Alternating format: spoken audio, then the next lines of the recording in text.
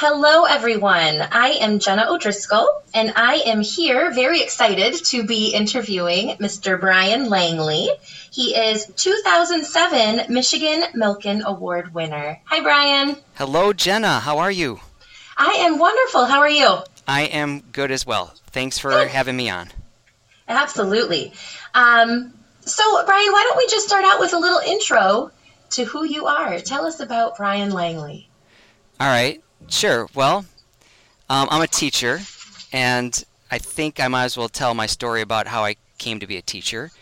So I went to Michigan State University thinking that I would be a dentist, and I started at MSU and was taking those heavy science classes and doing my diligence about observing dentists in action. And at some point, pretty late actually in the game, I started to realize, like maybe junior, senior year, that dentistry is like construction in a very small area, looking in a mirror. And when I started to realize, like, my uncle was a dentist, and so kind of the plan was to follow in his footsteps, and he has a passion for doing that kind of work, but the dexterity and the working with your hands like that was really not, I realized that wasn't really what I wanted to go into at all. And at the time, I was a resident assistant in the dorms at MSU, and I really enjoyed the mentoring aspect of it. And so I just decided that I wanted to go into teaching. And so I switched from going to dentistry to going into teaching, and I really haven't looked back since. It was a great decision for me. So it ended up being a good fit. That is awesome. So, what happened then? Like, as far as education goes, what was your story? Good question. So you had all these credits for dentistry, yeah, so then what happened? Yeah. All right. So, I remember the day, and I went to my counselor, and I changed my major, I changed my direction, because what I ended up doing was, because I had so many science credits, I kind of had to decide, okay, I wanted to be a teacher, so then what was I going to teach? And I'm the kind of person that I kind of get excited about learning just about everything. So I could have been happy as an English teacher or a history teacher. But I had so much science background that I went that path. And so I had a chemistry major and a physics minor as I then went into getting my teaching credits. And so that's how I made that decision. But I remember that day with the counselor, changing to education, and then going to Barnes & Noble on Grand River and looking at the teaching section and pulling out a history of education reform, and just being so happy about it. Like, that was my passion, and I wanted to have a career that did two things. Number one, I wanted to try to have a positive impact on students. And number two, I wanted to try and take my stab at some of the challenges of teaching, and trying to figure out and help our profession find some of those answers. So I've been driven for those two things ever since. That is awesome. So, Brian, you told us a little bit about how you got here today. Mm-hmm. Tell us a little bit about you today. So where are you? Yeah. What does a typical day in the life of Brian look like? All right. So I'll fill in a little bit more of the gap too. So, I went into education at MSU. At MSU at the time, there was a year-long internship. And so, I don't know, did it take me 5 years of college, 6 years? I don't really remember anymore. But in 2000, I got my job at Novi, the Novi Community School District. And, it was just like the luckiest moment of my life, maybe, outside of meeting my wife or something. Because this district has just been such a nurturing environment for me. And I've had just a charmed career. And so I've been at Novi ever since. And I started there as a chemistry teacher. But, I had my eye on physics. And within the first couple years, I've been teaching now for 23 years, so I forget how many it was. But at some point there was an opportunity to switch over to physics. And maybe for the last 20 years, I've been a physics teacher and just loving life. Okay, so what does my classroom look like today? Or what is a day in the life? So 23 years later, I'm still very passionate about this. I'm still trying to figure out these challenges and trying to solve the education puzzle. Everybody's always seems to be working on something in education. But early in my career, I had the benefit of being on a block schedule that changed every semester. You got brand new students. So like chemistry at the time when I was first started was just a semester class. You taught the whole year in a semester. Kids would only take 4 classes at a time, but then they'd get a whole new 4 second semester. And that was, I don't know that was an ideal learning environment now that I understand how important it is to revisit things. But for me personally as a teacher, it was an amazing environment for me to grow because I could reinvent myself every semester and learn from that previous semester and make some big changes. And so, that first year was a very significant moment in my career. I remember heading out to Florida for the holiday break in December. I had a couple books that I was reading, and I was thinking about how I wanted to change my classroom. I just wasn't satisfied with the teacher that I was that first semester. And I trying to find a way to have students like reach higher expectations and to give more in their class. And so I had already tried to build like a learning environment, and I had a student help me coin the term learning with Langley as kind of like the name of our family of my groups of students. But now I wanted a motto. And so, I don't know, I was thinking about it a little bit, and, chemistry and physics can be challenging classes for students, and I wanted them to try and embrace that challenge. So starting second semester of that year, I revamped my grading procedures, something that I've been tinkering with ever since. But I tried to drive home this message to my students that I didn't want them to just take the class. I wanted them to dominate it. And so the motto became dominate chemistry. Like, yes, chemistry's tough, but you're tougher. And the kids bought in, and really that change there between first and second semester really set the trajectory for the rest of my career. And I've been kind of riding it ever since.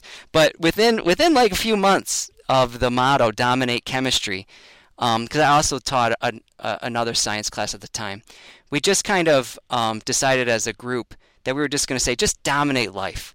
Like, make the most of all your opportunities. And that became a slogan that students ended up putting onto T-shirts. And then I started then saying, all right, well, let's start, we'll use this as our motto, and we've been putting it on class clothing ever since. It's not something I make any money off of, but it's something that students have the option to pick up a hoodie or a T-shirt or something and spread the message to dominate life. We have a board up in our room. It's Domination Across the Nations, where kids take pictures in their Dominate Life shirts across the world and send them back to me, and I put them up on this board. So it's this is the kind of thing that has driven my career. That is awesome. I love it. I love all of it. Learning with Langley. Thanks. Life. Yeah. Yeah. Fortunate that it ended up being a good name that could stick for 20 years. Yeah.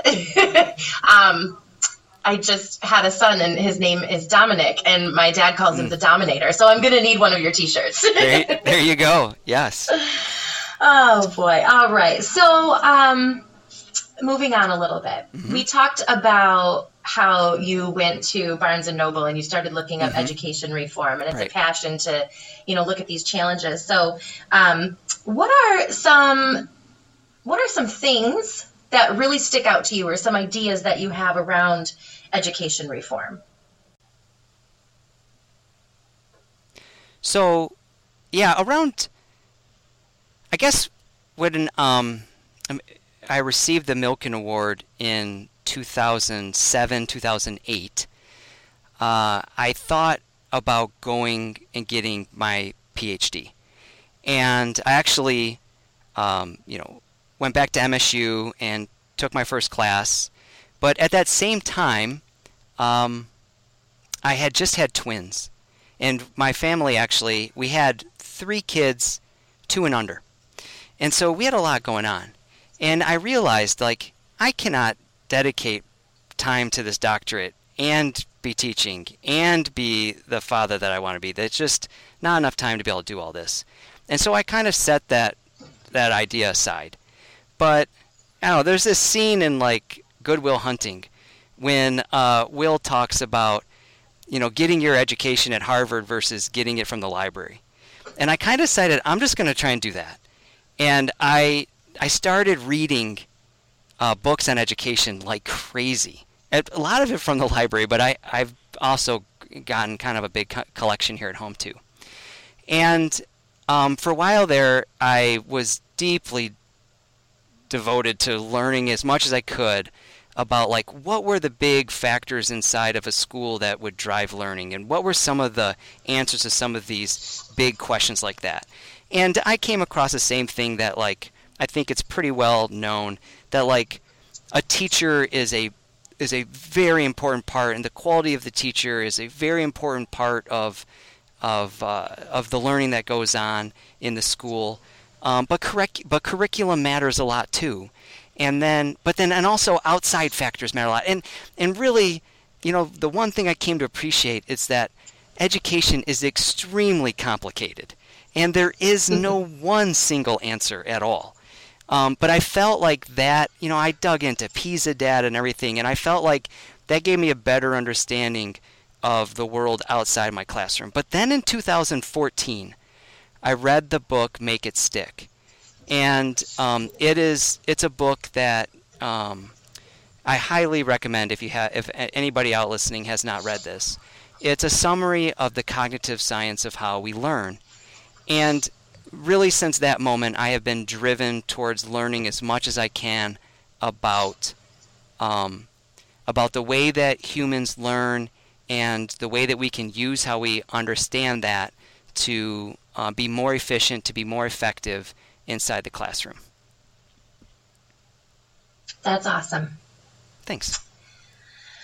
All right. Final question. Are you ready? Sure. All right. So for somebody who is in their beginning years of college that are just dipping their toe in and thinking about going into education, what would you tell them? What advice would you give? So I think that I would let them know that it's okay to ask for help. Like, there are people, first of all, teaching is way harder than most people realize. And it is very complicated. And it is okay when you start off that you are going to feel overwhelmed and you are going to not have answers. And it is okay to seek out help from a mentor or from a neighbor and to rely on others and their experience to help you out. But I'd also say this, that to me, one thing that helped me early in my career was to think about the classroom that I wanted to provide. And what I wanted to try and do is, there are teachers that really instill joy in their classroom. And their classroom is a joyous place. And we need those kind of teachers. And we need teachers where the kids want to come back. I remember the first day that I sent my oldest to kindergarten. And I just wanted them to be loved by their teacher and want to come back, because it's going to be a long road. And so that's a really good goal. But at the same time, like, our job is to teach the students, and we need to be dedicated to their learning. And so the second thing I would say is try and maximize both the joy in your classroom and the learning, and continue to think about those two aspects. And how can you continue to move your classroom so that you're trying to do both of those things? Because I'm making the situation even worse for this new teacher. But trying to achieve that is like I consider that to be like the ultimate type of classroom that you would want to build.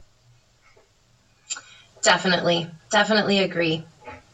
Well, thank you so much for your time and taking us into your past and present and even some advice for our young future. Is there anything else that you would like to add, Brian? No, just I guess this is going out to the Milken Network, at least at first, and I would just like to say how much I appreciate the entire family there. From the Milken Family Foundation to the different people that I've been able to work with to our Michigan network. Like this has been an awesome experience. It has allowed me to make connections across the country. It has enriched my career, and I am so grateful for all of the opportunities and for being included in this just unbelievable group. Absolutely. Agreed. All right. Well, thank you so much, Brian. It was nice interviewing with you. Thank you, Jenna.